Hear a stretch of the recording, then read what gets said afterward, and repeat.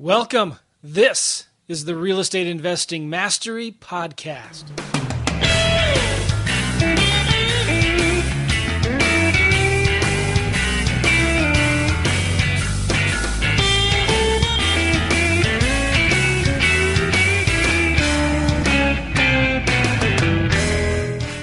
So, guys, we have a great guest on today, Gina Horatis.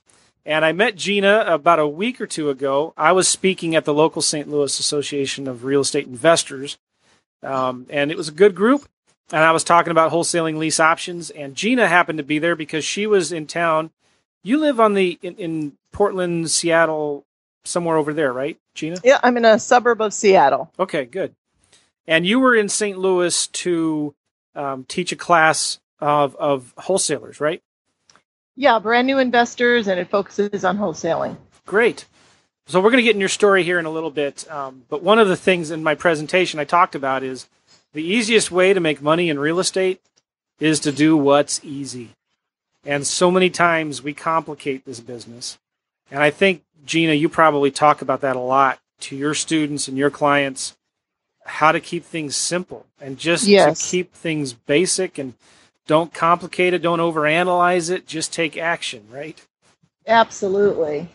It's so easy. It's so easy to complicate anything. Even, for example, ordering your business cards. How long do you think that should take? Well, if you do order any of them, which I don't know if you need to, but right, it should take you 5-15 minutes max. Exactly. And one of the things I find with new investors is they just put way too much thought and energy in directions that does not result in getting deals done. Yes. So anyway, Gina, I wanted to introduce you to our podcast listeners. You do a lot of deals in Seattle, and you also work closely with the one and only famous Dean Graziosi. Is that right? Yeah, absolutely. Dean's my mentor and good friend.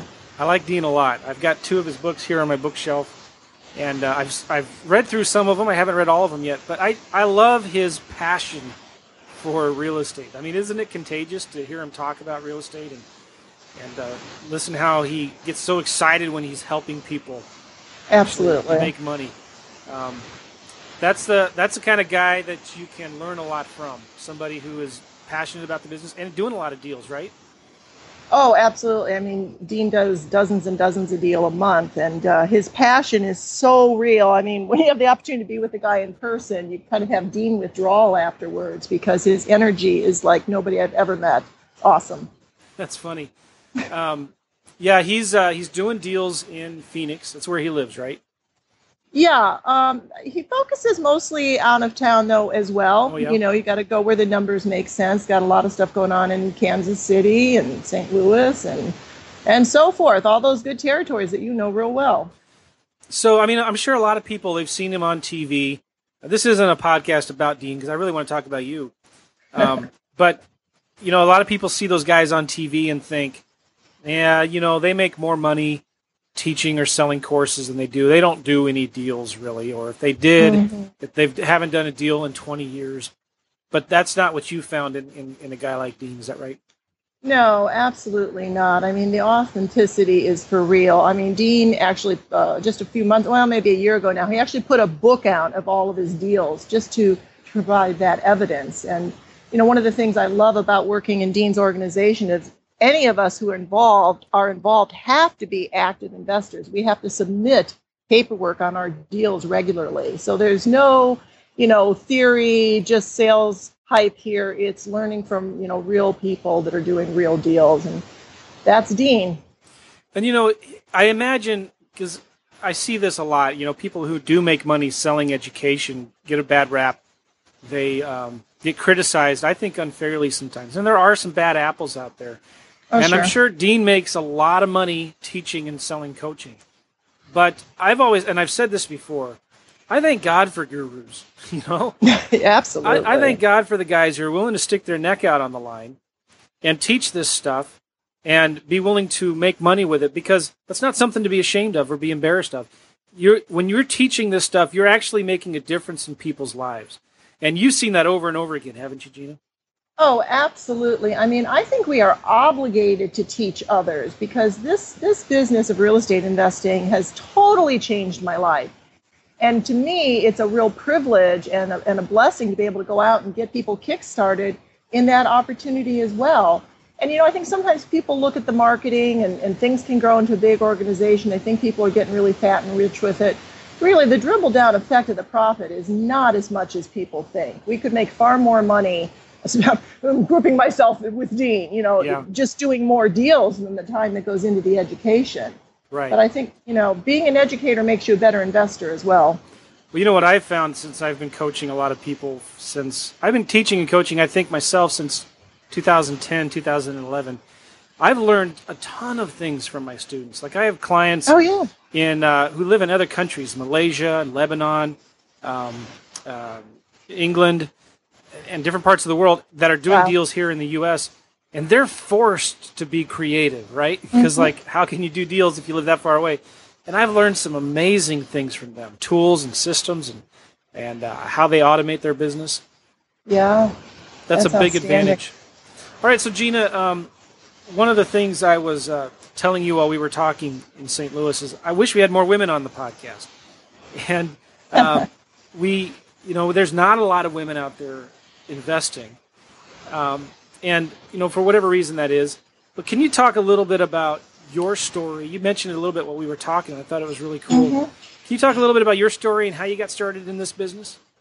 Yeah, absolutely, Joe. It actually kind of fell into it by accident, to tell you the truth. Or to me, it was more like God put a door in front of me and I had the courage to walk through it. Yeah. But, and before I start into my story, which I will quickly here, but I got to just contradict you a little bit here and say I know a ton of successful real estate investors, which are women. And okay. I'd love to get you in touch with some of them because we're pretty proud about the movement here. So I'm embarrassed now because, I just don't have a lot of women friends for obvious reasons, I guess. But right. Most of the guys that I know, most of the people we've had on this podcast have been men. And that's just maybe because of the circles I kind of am comfortable with or whatever. But I wish I knew more successful women in this business doing real estate.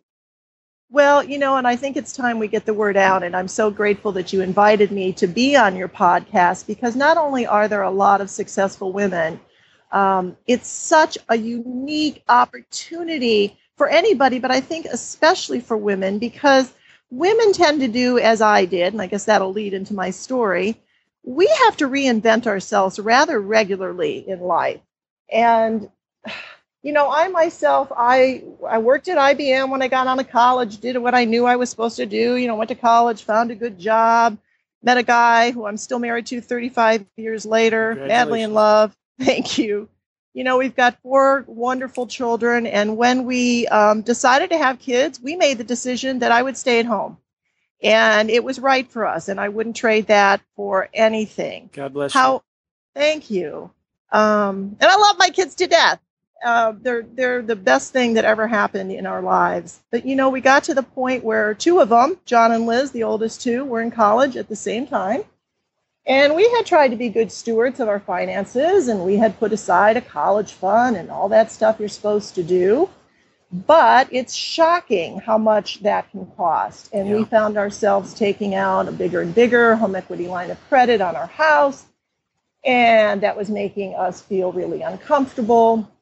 I had been teaching some piano lessons. I was taking more and more students. And, it's a great way to make a little money sitting in your living room drinking your latte, but doesn't cover college tuition. Yeah.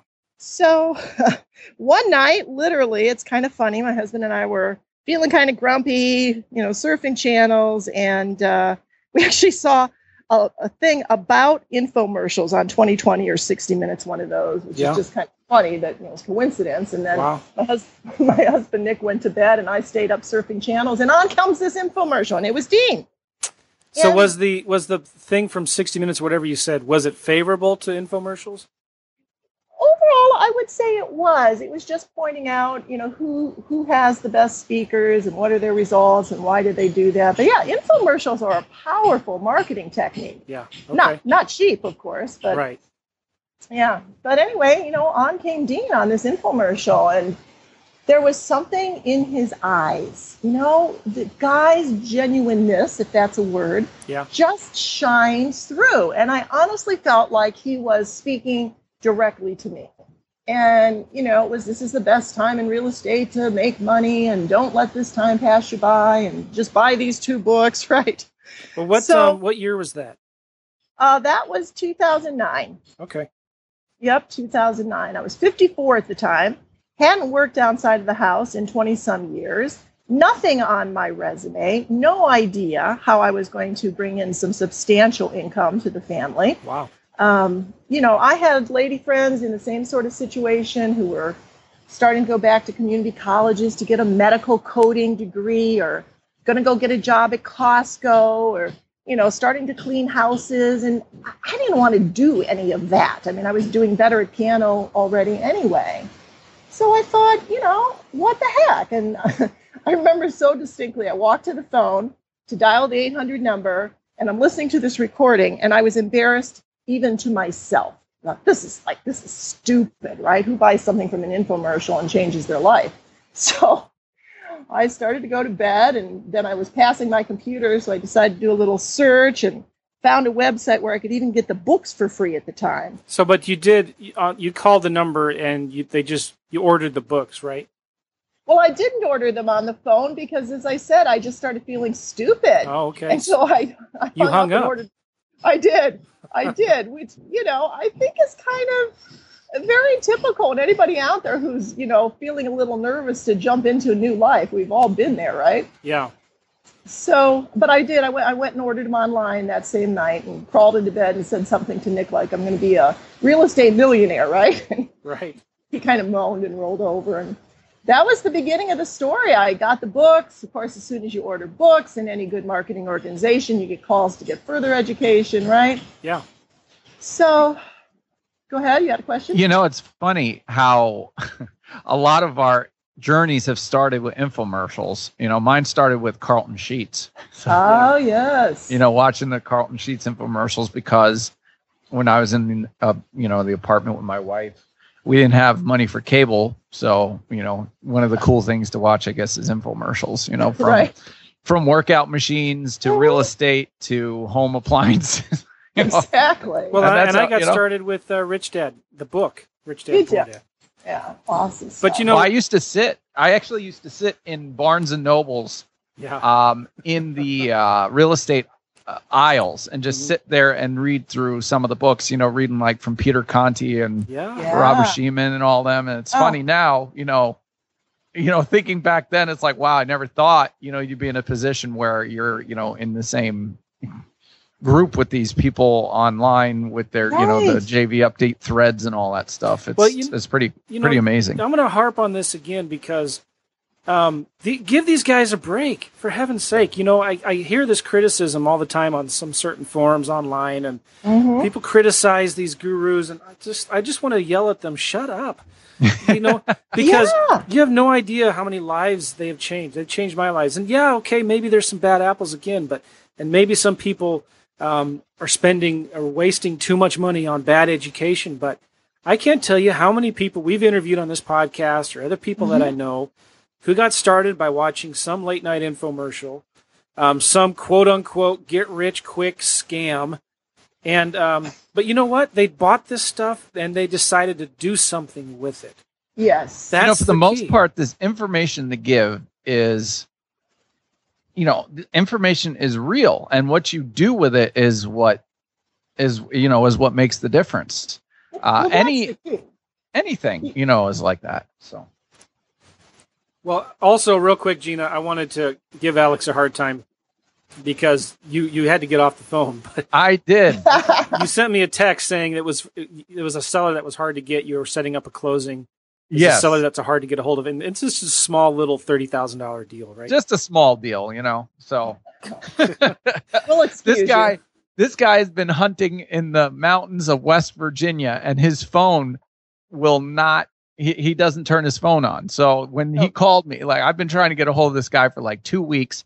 Everything is set for the assignment at the closing and everything. And my buyer's like, I need, I'm ready to go on Friday. Is the guy going to be here or not? And I'm just been trying to call this guy over and over and over and over again. Well, so that's when he called me, I had to go. That's okay. And also, ladies and gentlemen, you'll notice Alex has a new microphone. Doesn't he sound good? round of applause. Woo! Woo! I keep on giving him a hard time because his audio is always bad. It's good now. It's really good now. You sound like a radio host or something like that.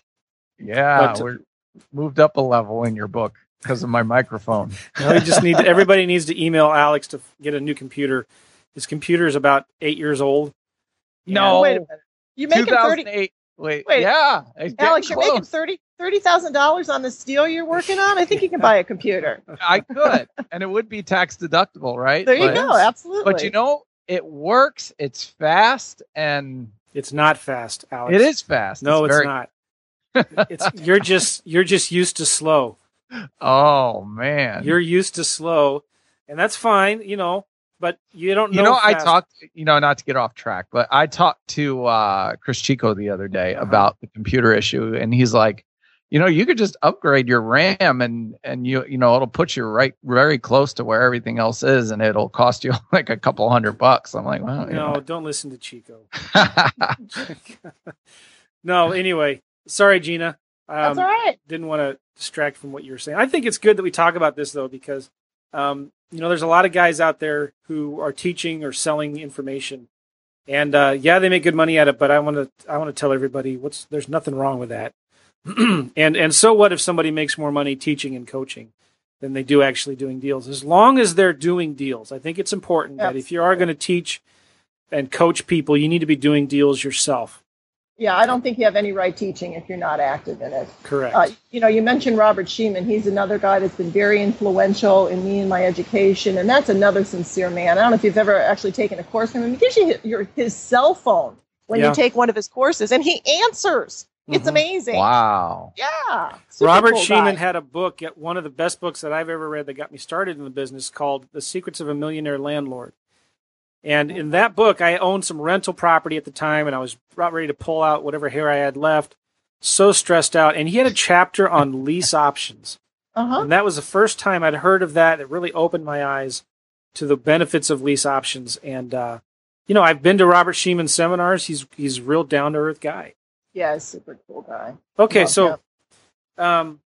Gina, you were talking about your story. You stay-at-home mom. God bless you for that. Thank you. You had 4 kids. Yep. And in 2009, you buy some books. Exactly. But you didn't just read the books and put them back on the shelf. What did you start doing next? No. And I bought some more advanced education from the same group that Dean's involved with, and found it to be excellent education. And I think, quite honestly, most of the gurus out there do provide excellent education. The key is, as you've been dancing around here already, is you've got to implement. All the information in the world, no matter how much or how little you pay for it, will do you absolutely no good if you don't do something with it. So I would say I'm kind of an instruction follower to a fault. I mean, I never roll through a stop sign, I stop. When I get a new dishwasher, I read the manual and do what it says. So that trait, as annoying as it might be to my husband, really served me well in getting educated and investing in real estate. Because if my mentors and my courses were saying, go to a county auction and meet buyers, well, I went to a county auction and met buyers. So I kind of locked myself in my den for a couple of months and got educated to the point where I felt like I could implement. But you can't delay implementing too long. That's the other thing, because you never know enough, right? You never feel like you know enough. I bet you guys still feel that way. I mean, there's always more to learn, right? Absolutely. Yeah, and you learn by doing, right? That's it. You learn by doing. So I just got out there and start making offers. And I started in my hometown of Seattle, suburbs of Seattle. And my first flip, I found a good contractor. That's always the hard part. Happened to find a great guy. Found a new realtor who was willing to put in tons of offers with me. And we got a house renovated and sold in about, under 12 weeks. And I made 2 years worth of piano teaching income. Okay. So it was, wow, good incentive. And so I hung around Seattle for a while and did a couple more flips and some lease options. And then I was at another event that Dean holds yearly. It's called The Edge out in Phoenix. In fact, you guys should go this year, May 1st to 3rd, I think, or 2nd to 4th, something like that. But I heard another great investor, Ali Safavi is his name, amazing guy, and he's talking about remote investing and building power teams. And I'm like, why am I playing in Seattle where the numbers are in the hundreds of thousands, right? Yeah. And I grew up in Cleveland, Ohio. So I kind of had a sense of familiarity there, although I was wrong once I got back. I didn't know the neighborhoods anymore. But I just left determined that by the time I returned that following year, that I would own 10 cash flowing properties in the Cleveland area. Wow. Yeah. Because of the low price tags? Oh my gosh, yes. I mean, when I started in Cleveland, which is probably 3 years ago now, I could buy nice houses for $40,000 in first ring suburbs. My personal preference is I don't work inner city. I work kind of that first ring, entry level, safe neighborhood. And you could buy a house for 40, renovate it for say 10 to 15, and rent it for 900 to 1100. Oh my goodness. Oh yeah, and the numbers have not changed that drastically. Right. You might have to add another 10,000 onto your all-in number, but you can still get incredible cash flow. You contrast that to my Seattle deals, and this is what people don't get about, like, why do you go remote? In Seattle, I'm going to have 150 to 225 in an entry-level neighborhood easily, yes. Right? And then it's going to rent for $1,600. Well, there's no money in that, So anyway, that's why I went remote, and I got my 10 houses. And here's the cool thing I learned. I was not all that big on setting goals when I got into this, because I kind of felt like, hey, when you're successful, right? That's when you're making money. But I've kind of changed that. I really do believe we achieve what we set out to achieve, and we define it specifically. And I said 10 houses, I got 10 houses. Now, did you buy those cash or did you finance them? I bought those cash. I put some in self-directed IRA. Awesome. I bought some with the profits from flipping houses in Seattle. And I use an awful lot of private money. Okay. Yep. Gina, how did you, because a lot of people get paralyzed with fear. They call it analysis of paralysis right. Of analysis, whatever. And you're learning all this stuff. How did you keep yourself from being overwhelmed with all this information? And how did you start taking that kind of massive action?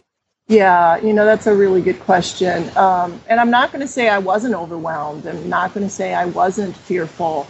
But I was very determined.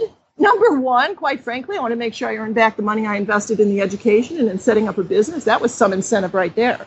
Oh, yeah. But, but number two, I think, I'm going to be really honest with you here. I said, as I mentioned already, that I felt like a door was put in front of me. And I firmly believe in this life, we all have opportunities that are placed in front of us.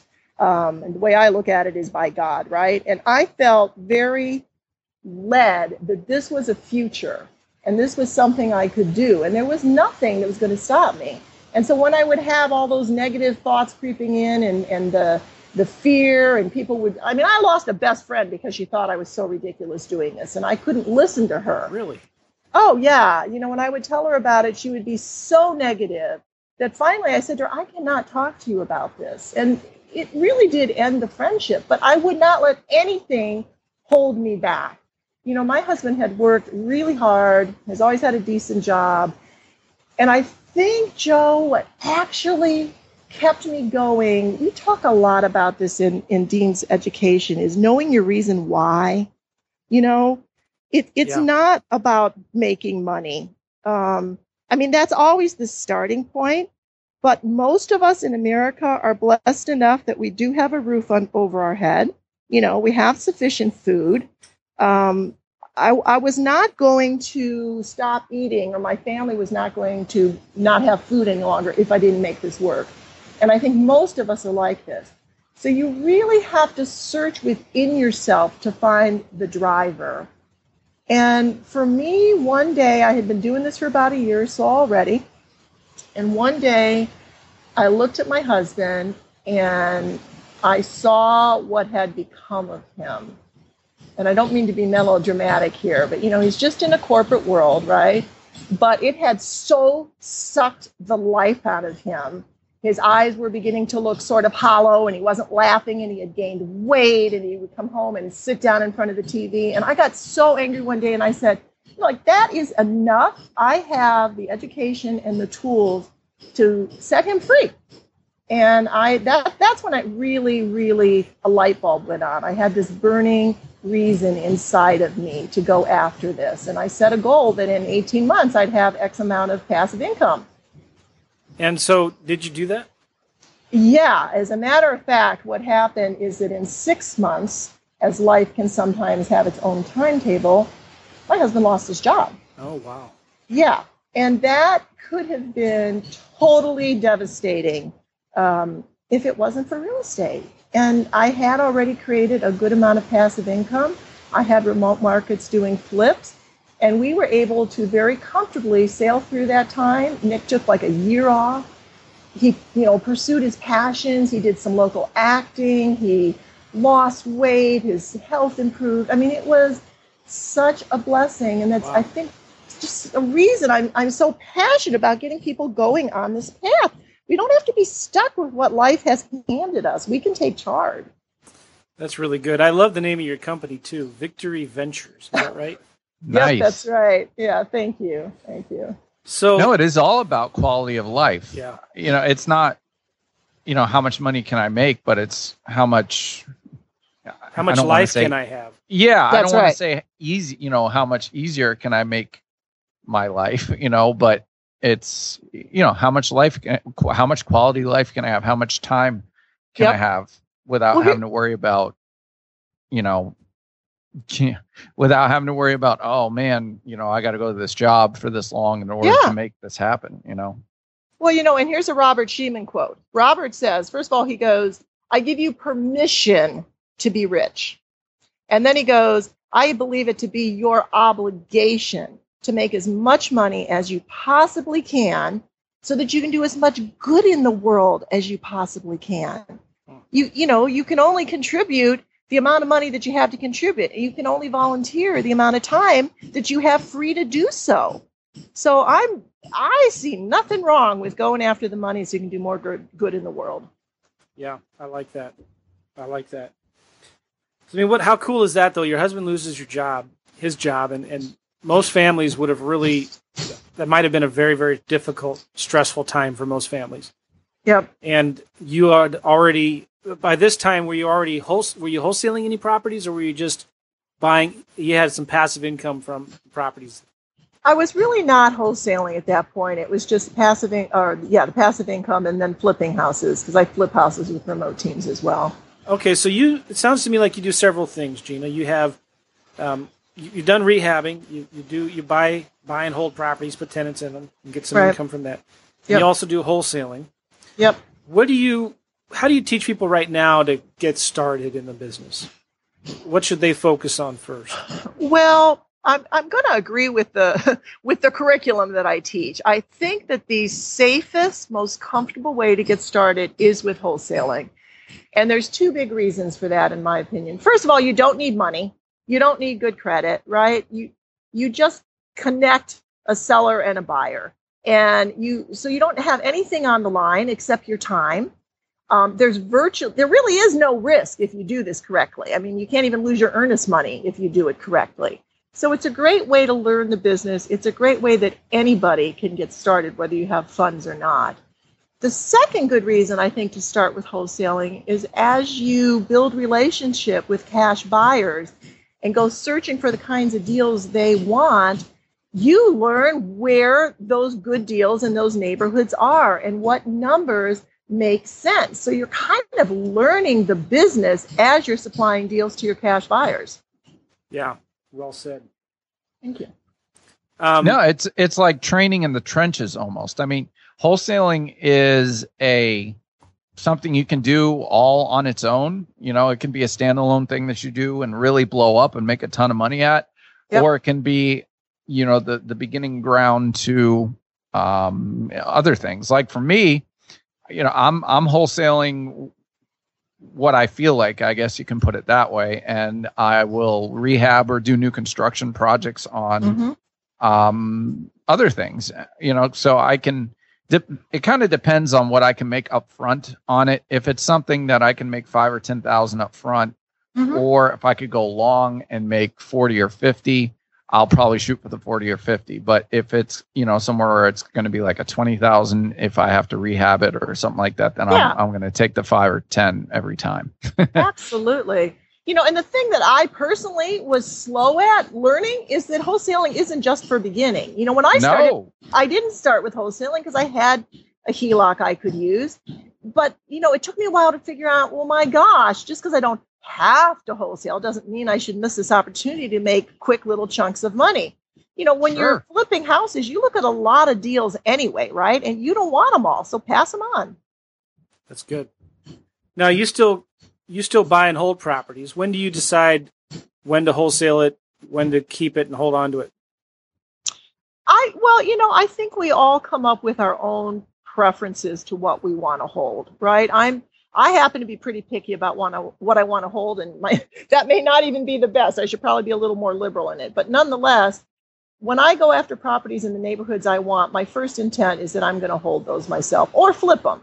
But I put offers in a wider range of neighborhoods with the intent of mostly wholesaling those. Not sure that answered your question.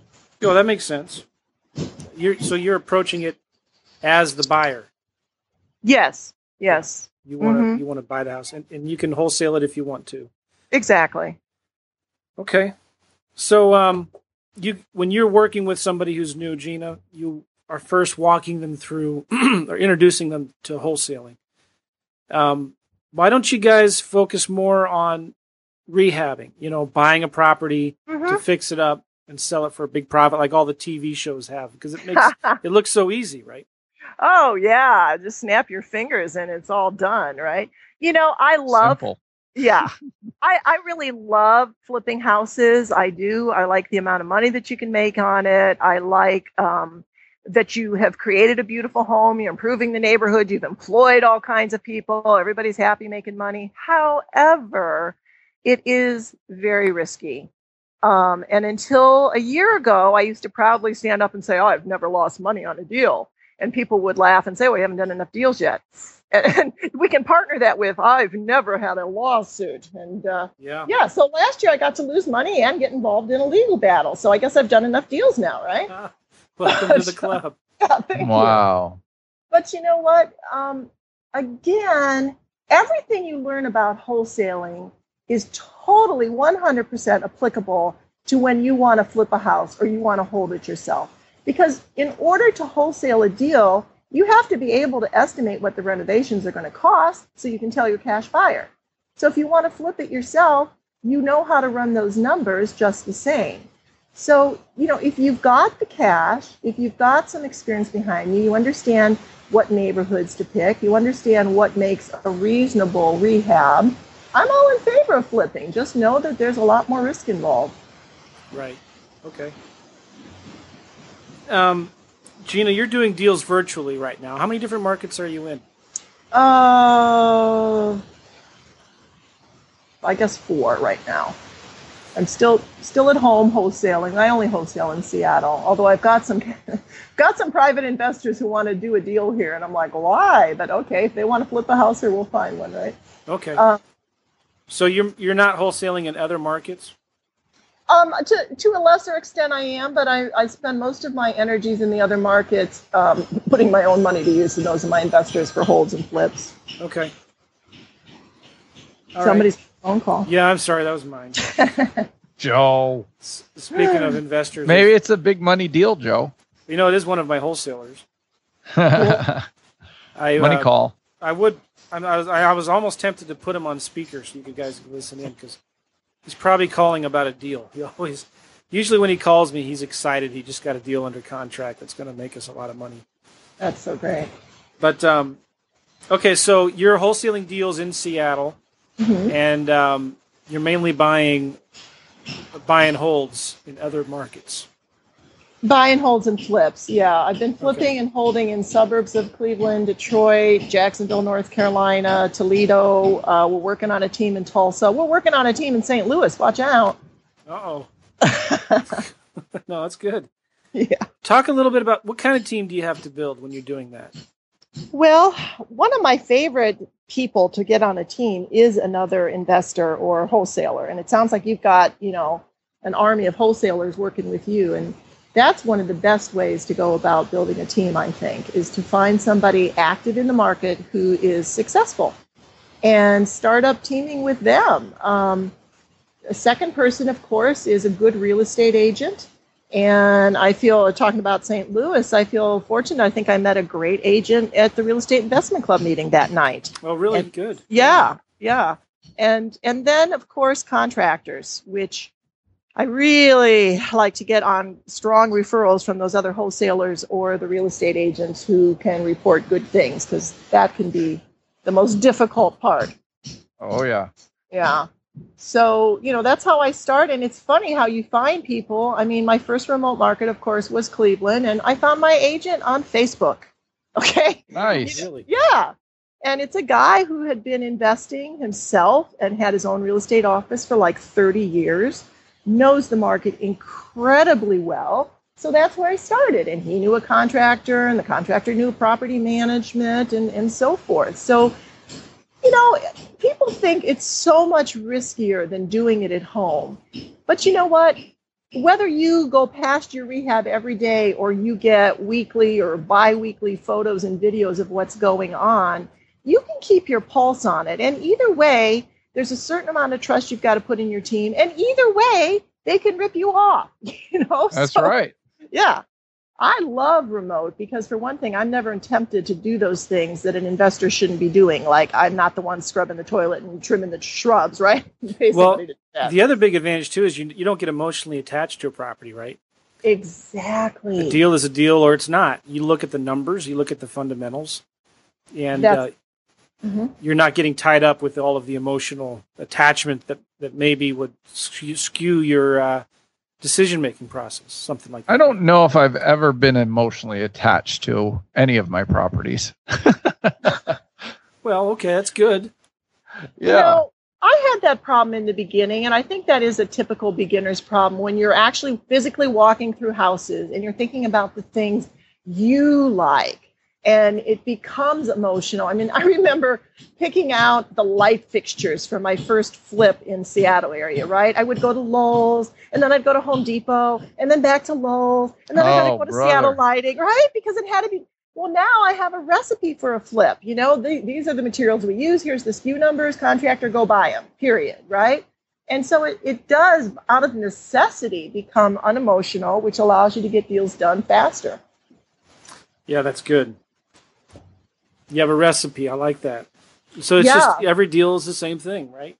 Every flip looks exactly the same. I have a list literally of every fixture, every appliance, every carpet, every tile that goes into a house. I know what the material costs. I know what Lowe's would cost me to install it, so I've got a checkpoint there, and my contractors simply have it. I even have a backup SKU number, because if that light fixture is out of stock, I don't want a phone call. Just get this other one. Wow. So did you come up with all that stuff yourself, or did you find somebody else who had that and copied it? It's part of the curriculum I teach, to be honest with you, Joe. I just copied what those who went before me did, and man, does it work nicely. Nice. Yeah. So your house is, talk about maybe the general finishes that you have in a house. Sure. And again, you have to keep in mind, I'm investing in those entry-level neighborhoods, a typical 3-bedroom, 1,000 to maybe 1,500 square foot house. So this is not your high end. But what I'm going to do is I'm going to make that house look brand spanking new. It's going to be neutral, and it's going to be contemporary. So every renovation is going to have all new flooring. It's going to have all new light fixtures. It's going to have all new interior paint. Oftentimes we need new interior doors because, those mismatch or half of them are missing. Even if we don't need doors, we need all new finishes. So all the doorknobs, the hinges, the pulls, the lights, they're all going to be the same finish. I'm still going with brushed nickel on everything, although I'll tell you that antique bronze is running in strong. That's what I do. Is it coming back? Oh, not brass. Not shiny brass. Oil rubbed bronze. That's what I put. That's it. That's what I'm going to do. And white cabinets, too. Oh, really? Now, see, that's very market specific, I think. Yes. This is one of the things that I know is you've got to visit some open houses or have your team visit some open houses of houses that are renovated, and you go with what is normal in your market. White's great some places, other places not. But, renovating kitchens, if it's going to be a flip, I'm almost always taking out the cabinets and putting in new cabinets. I just use the stock cabinets from Lowe's or Home Depot, again, with whatever finish is typical in that area. New kitchen sink and faucet. Most of the neighborhoods I'm in, we can get away with a nice laminate counter. If we have to go solid surface, we'll put in a low-end granite or quartz. New bathrooms. What kind of appliances do you put in? I put in stainless appliances. I can buy a 4-piece package, refrigerator, range, dishwasher, microwave that goes above the range in stainless for $2,000 anywhere in the country. Wow. Yeah.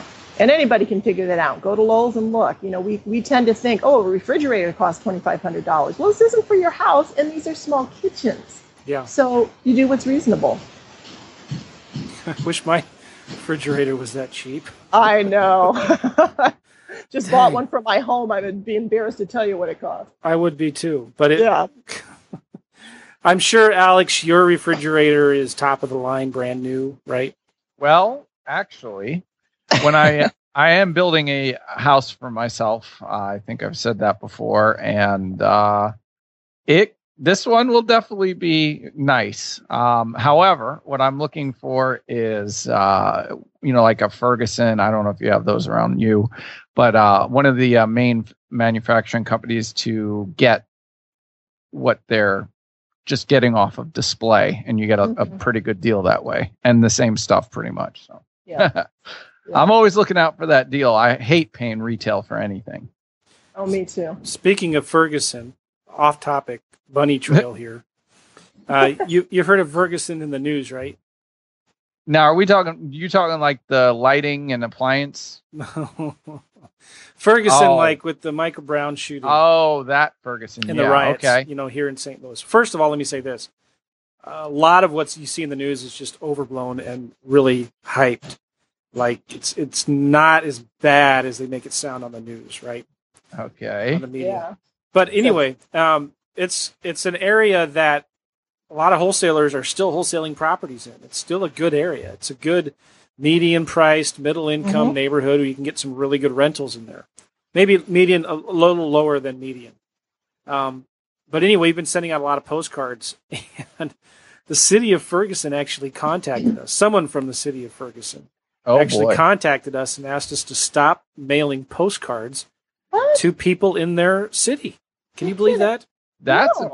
Wow, that's a first. Well, I wanted to, my assistant took the call, but I thought, did they call all the local grocery stores that send out those flyers and ask them to stop mailing as well? And what about Domino's Pizza or Pizza Hut, all those pizza companies?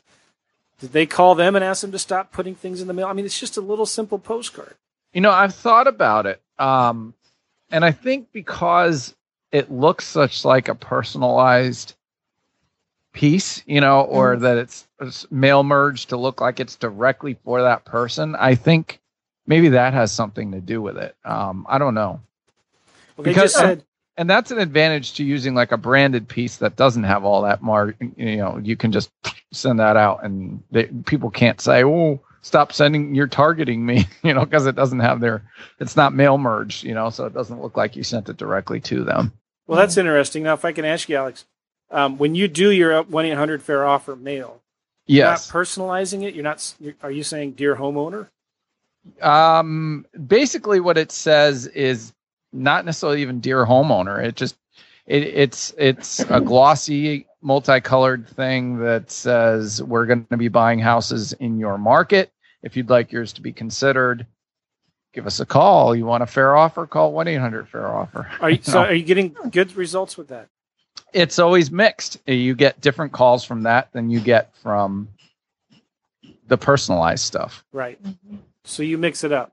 Yeah, you got to mix it up, especially if you can. Well, yeah, I don't know. I mean, I think what's happening too is a lot more investors are sending direct mail now than ever. In the past. Oh yeah. It's getting a lot of media coverage too. I mean, you saw the article, right, where they mentioned me and 1-800-FAIR-OFFER in Philadelphia, even though I'm not in the Philadelphia market, but they said, here's this company that's sending out postcards and they're offering a fair offer. Well, is it really a fair offer? And, you can imagine the slant, something like that would take. And it's just becoming, it's becoming more prevalent in the media because there's so much more of it than there was 10 years ago, Yeah. Well, go ahead, Gina. Yeah. I was just going to say, I think that's also just a reflection of the fact that now it's harder to find deals than it was even 5 years ago, right? Absolutely. I mean, they're there, but we got to chase them. Well, a lot more investors are doing direct mail now because it's just harder to find deals on the MLS. There's no more. Well, there are still, but harder to find properties at the auction, the courthouse. Yeah. And our postcard that we're sending, it's nothing out of the ordinary or obnoxious. And the lady who called, or whoever it was who called, they were polite. They weren't angry or rude. But I was just surprised. Was it a city worker or an attorney or? No, it was somebody who worked for the city. Well, I mean, that could be, just because that person felt that way about that kind of marketing. It's very subjective. Well, I don't know. Yeah, we're sending a lot of postcards out right now, and a lot of other investors are too. And this is a hot area. This is an area that it's easy to wholesale deals in. But, geez, there's certain people out there who just do not like investors. Right. No. They do not like the fact that somebody can go in and buy a house, fix it up, either sell it or rent it out, and make money on it. That's the government. Yeah, that's what I've said. I've thought about trying to approach this from, a standpoint of approaching the media and say, do you really want to know the truth, about flipping and taking people through what actually it all goes through, and not even from a glitzy, glammy reality TV style, but here's what it takes to find a deal. Okay, great. Now we found the deal. Well, the journey has just begun. Now we got to go out and we got to figure out what we're going to do to this house. We got to plan what we're going to do to the house. We got to figure out what materials we're going to put into the house, find a contractor, deal with the contractor, deal with appraisers, deal with realtors, deal with buyers, hope somebody gets financed, deal with all these different things that, people just say, oh, you flipped that house and you made $50,000. Well, it's the risk is proportionate to the reward. That's what I would say. If you're going to go out there and put your money out there and not knowing what the market is going to do tomorrow, you are taking a risk. You're putting your money out there and taking a risk. You're not just showing up at a place to work with a job that's provided for you, nothing against anybody like that, but you're not just showing up to a job that's provided for you. You are the one that's going out there and putting your neck on the line, putting your money on the line, really putting your money where your mouth is. Mm-hmm. And you're rewarded for it. So, there's also a lot of risk as well that you have to take into account. The bottom could fall out. You just don't know. So got to keep your eye on the market. But, the thing about flipping houses, and I don't really quite understand why investors get a bad name sometimes, but look, how many people are making money because of us? The real estate agent, the contractor, the property manager, the neighborhood is nicer, somebody got an improved home. I mean, to me, it's all good. Well, that was the whole thing with the Philadelphia article. They tried to base it on gentrification, which is basically taking an area that was downtrodden and now it's starting to get better. So now all the wealthy people are coming back into the neighborhood. Mm-hmm. Well, how do you think that happens? Right. A developer comes in and puts his neck on the line and puts a whole bunch of money out there and fixes up huge areas. Exactly. Did he do this because he just felt like he wanted to go do all that? As a charity? Profit. Of course. And if there was no incentive to do it, then obviously, it's not, he's not going to do it. But like you said, it has a trickle down effect. Now, more taxes will be given to the city because property values are higher. Now there's going to be more, the mortgage broker gets to create that mortgage or originate that mortgage and he gets paid. The realtor gets to sell a home and she gets paid from that. And the title company does their thing, and so it's creating flow in the economy, I mean, and in so many different other ways, especially on commercial side.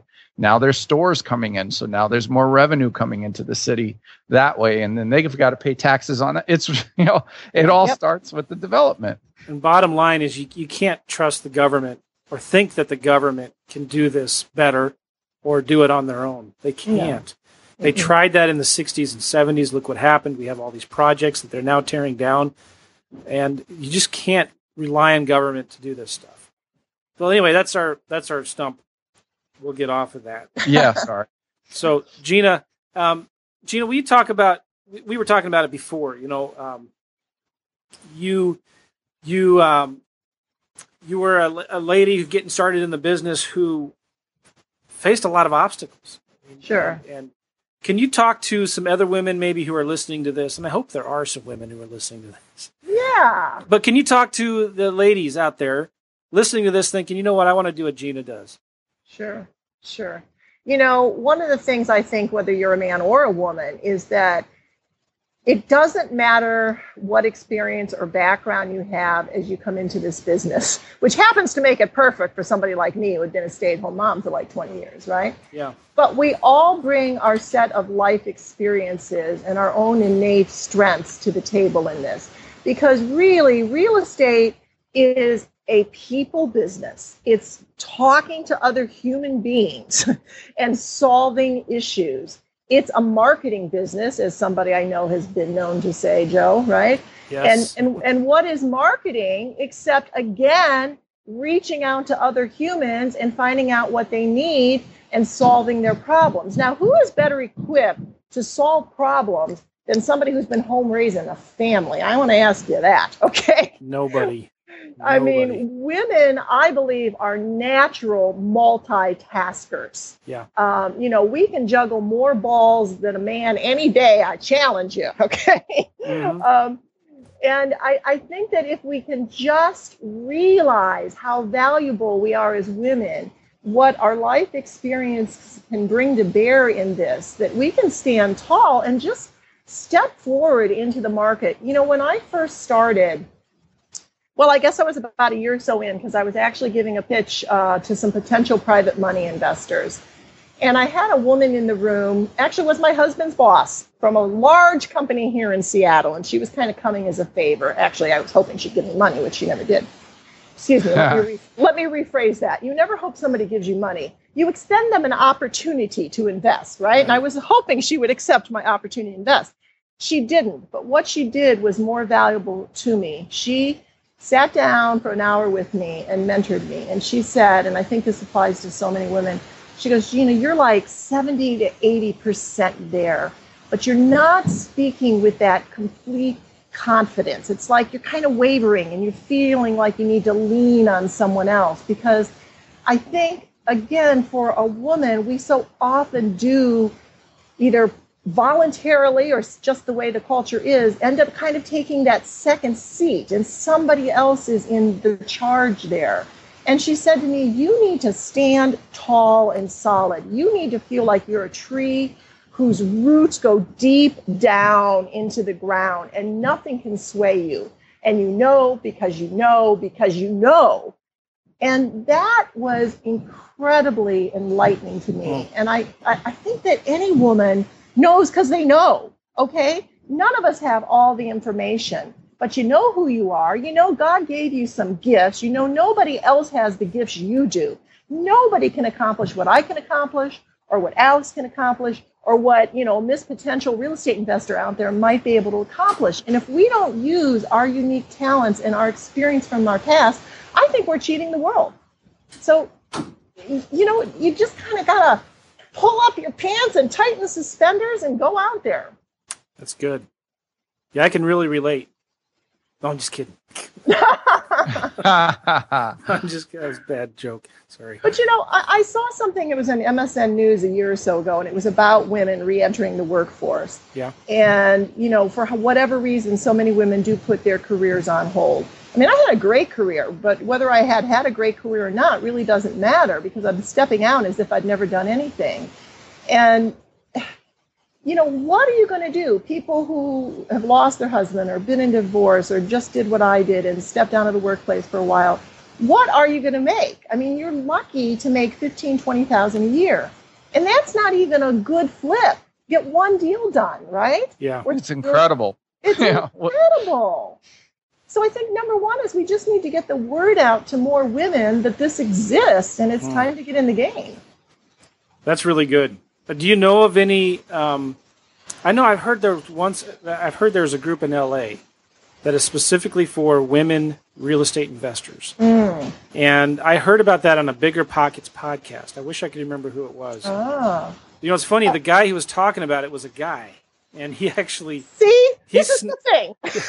He snuck in. I forget. I wish I could remember who this was. If anybody remembers, go ahead and put a comment in the show notes. But it was a really good episode. There was there's a ladies group in LA, and they are really good at creating accountability in this group. So you join the group, and if you don't perform, they kick you out. That's great. and they give you you come up with your own actions things that you're supposed to do, and then everybody holds you accountable to that. But I thought, what a great model. And there needs to be things I'm glad there's something like that for the women, but there's got to be something like that for the men too out there. But that's interesting because I think there's a really big need for something like that, just like you're talking about, Gina. And, I don't know, maybe that's an opportunity for you to consider later on down the road, or maybe there's opportunities in Seattle where you could do something like that. Yep. Well, we're kind of working on some stuff that's kind of half baked at the moment, but a good friend of mine and another mentor in the same group, a younger woman by the name of Andrea Wiley, absolutely adore her. She and I are working on some programs and a book and so forth that, although it's for everybody, is definitely going to have some special attractions for women. So we're trying to get out there and do that. You know, I was coached and mentored. One of my coaches was Wendy Patton. Oh, yeah. When I got started way back in 2005, 2006, I bought her book. And I bought her course, and she had a little group coaching program. And she was the hardest coach I've ever had. When I got on the phone with her, she's like, I had some questions, and she said, well, okay. Do you remember in the book where I said to do this? I said, yeah. Did you do it? Have you done it yet? No. So why are we talking? Basically, it's like, yeah. Oh, okay. Yeah. Kind of like a mom. Yeah. So get out there and do it, and then call me back. Exactly. And, Joe, I got to say, when I got to hear you the other day at the St. Louis Club meeting there, you put some of that accountability in your own education, it sounds like. You either do this or you're out. And I think that's outstanding. And if I may, I just want to take a minute here and thank you for the education you put out there. When I first came across you, I had gotten an email from someone or another about one of your courses. I think it's called Leads in an Hour. And my son is my partner the last several months. And we sat down and took that course, and it so helped us systematize, understand more the importance of marketing, getting some VAs and all that. And, it's really, really helped us grow. So I want to thank you for that. Well, I appreciate that. If anybody, it's still available too.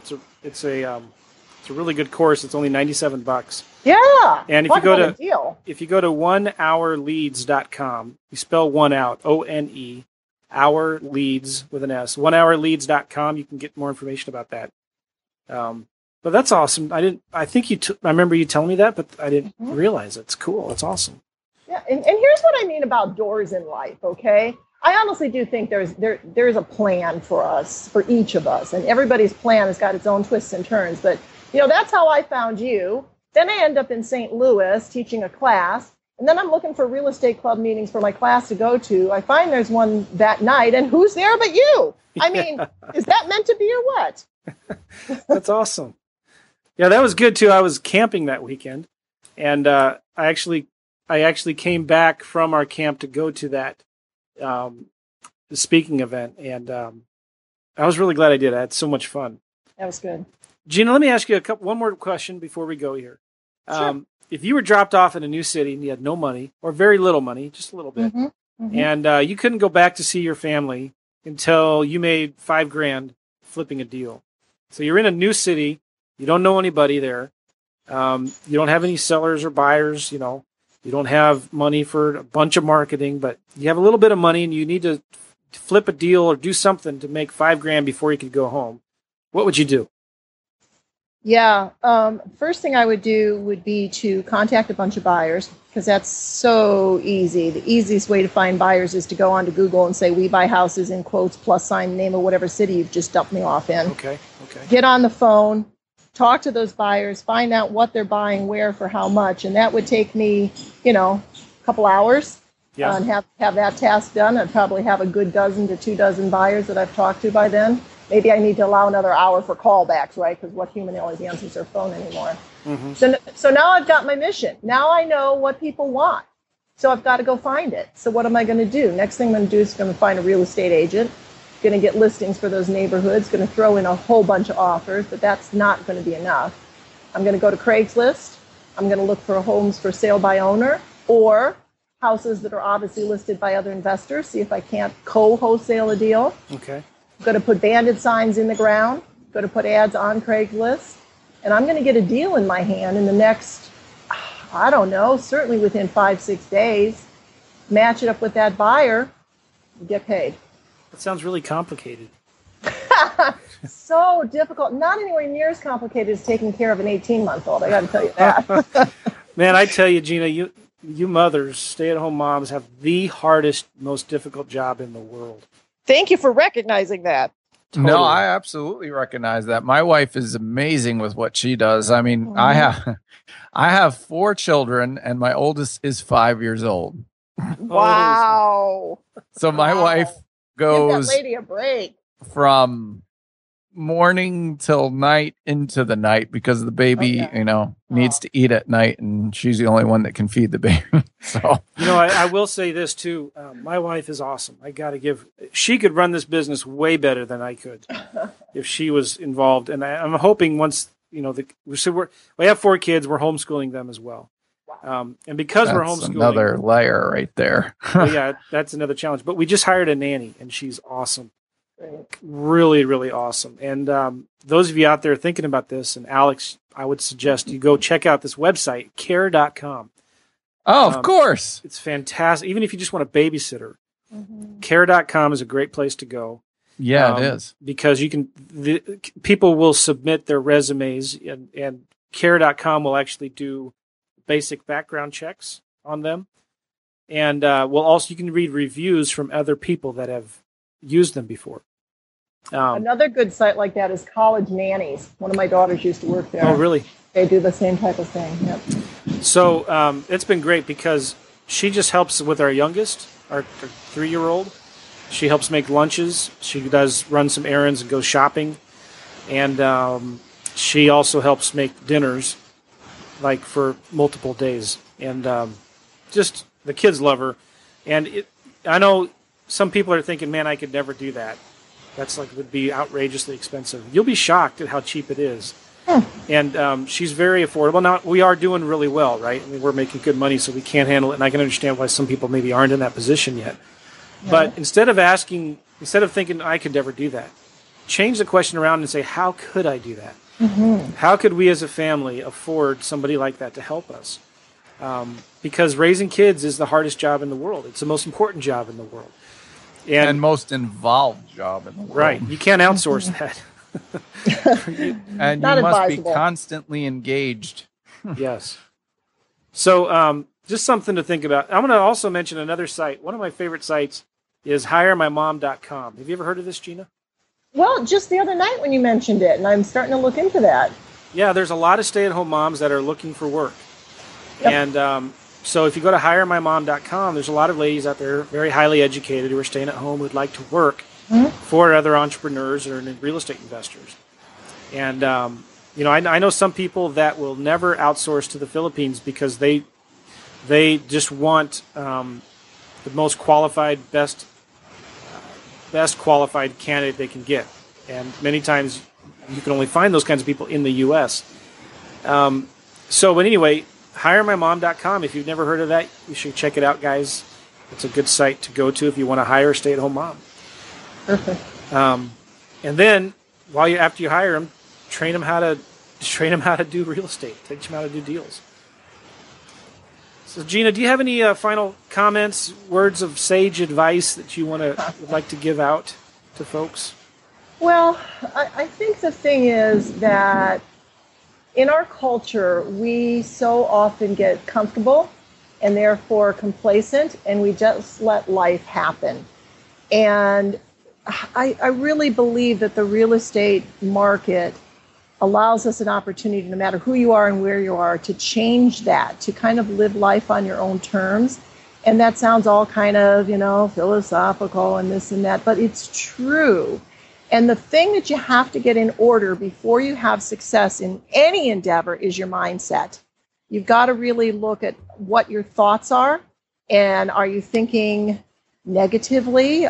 Do you have limiting beliefs, or do you have beliefs that give you full of possibilities? I recently got to go to a Tony Robbins event. Blew me away. And Dean's got one of his first books. It's like 10 years old now, but it's awesome. It's called Totally Fulfilled. You've got to, first of all, get control of your mind and how you think and what you believe you can accomplish, because you're going to accomplish what you believe you can. Yeah. That's good. Really good. Thank you. Gina, is there a way anybody can get a hold of you? Do you have a website or an email address? Sure. I'll give you my website. It's not entirely up to date, so I wish it was better, but you can reach me via there. My website is Victory Ventures, buyshouses.com. Okay, Victory Ventures with an S. Mm-hmm. Buys houses. With an S. Yep. You can also reach me via LinkedIn, Gina Hradis, or Facebook. I have a Victory Ventures page on Facebook. So it's Gina, Gena, Hradis, Horiatis. Find me out there. I'd love to hook up, especially any of you ladies that might be listening. Let's get some business done. Let's change the world. Yeah, excellent. I mean, is there, Gina, maybe you could start a Facebook group for real estate investing women. Have you thought about that? No, I have not, but I'll do it today, Joe. That's an outstanding suggestion. Yeah, totally. And Alex has a really good group, Wholesaling Houses Full-Time, everybody. My website, Facebook group is Wholesaling Lease Options Part-Time. Nice. I like that. That joke. But Gina, there's some really good groups out there on Facebook, and Alex does a real good job of keeping his active and keeping the spammers out and stuff like that. But that might be an opportunity for you that I think a lot of women who are listening to this, if you go to connect with Gina at Facebook or LinkedIn, maybe she'll send you an invite or something like that. You can look for. Absolutely. I think it's and you can keep the group open or closed. You can change your security so that only people who are in the group can see what the stuff that's posted. Okay. But cool, Gina, you've been a great host. Thank you. Sure appreciate you being on the show. It's been my pleasure. Thank you for having me. And I told you this before, and I'm going to make it public so everybody knows. And anybody who knows Dean, or if you had talked to Dean next, I'd love to have him on the show. I will pass that on. I did mention him to you, or you to him, and said you were hoping to meet one day and talk some business. So I'll keep pushing on that for you, Joe.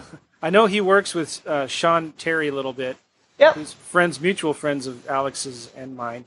But just tell Dean that our podcast is better than Sean's. Oh. Yeah.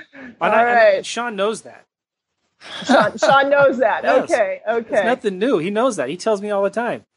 Joe, I wish my podcast was as good as yours and Alex's. Well, Dean does have a pretty packed schedule. I can't make promises, but I'll keep pushing on it. And you guys ought to get yourself to the Edge event in Scottsdale in May. It's awesome. Yeah. So let me write that down. Scottsdale. Edge event. Is that his annual event? Yep. Once a year event. Scottsdale. And what's the dates again? Let me see that. It's May 2nd to 4th, I think. May 2nd through 4th, 2014. Yep. It's always usually at the Fire Sky Resort. Sounds nice. Yeah, it's an awesome. And I'll tell you what, there's a lot of Dean alumni, so to speak, that go there every year. So there's great camaraderie, but we're always inviting new folks. Yeah, it's the 1st to 3rd. Excuse me, just looked it up. 1st to 3rd. So keep your eye on DeanGraziosi.com. Keep your eye on my newly to be formed Facebook page. I might let you guys in as honorary men, but that'd be nice. Yeah. So you can see when it is. But I'll be speaking there, and I'd love to see everybody. And Dean, of course, will be there. I'll pretend to be a woman in your group. Oh no, Joe! Gosh, no. Just kidding. Oh boy, that's horrible. But I don't know what I'm doing, May. But that's a long now ways. you do. Yeah, now you do know. That's awesome. I'd love to go to that. Okay, good. We better call this quits before you say something else more stupid. Before you are doing things that we don't even want to be talking about. Right. Well, thank you guys. I really appreciate it. Thank you, Gina. Thank you, Gina. Thanks, Alex. Everybody go to realestateinvestingmastery.com. We had a lot of good notes in here and websites and Gina's contact information. We'll put that in the show notes. And I appreciate it, guys. Thank you for being on. And I thank you, Alex. Thank you, Gina. You're welcome. Bye-bye now. Take care. Everybody.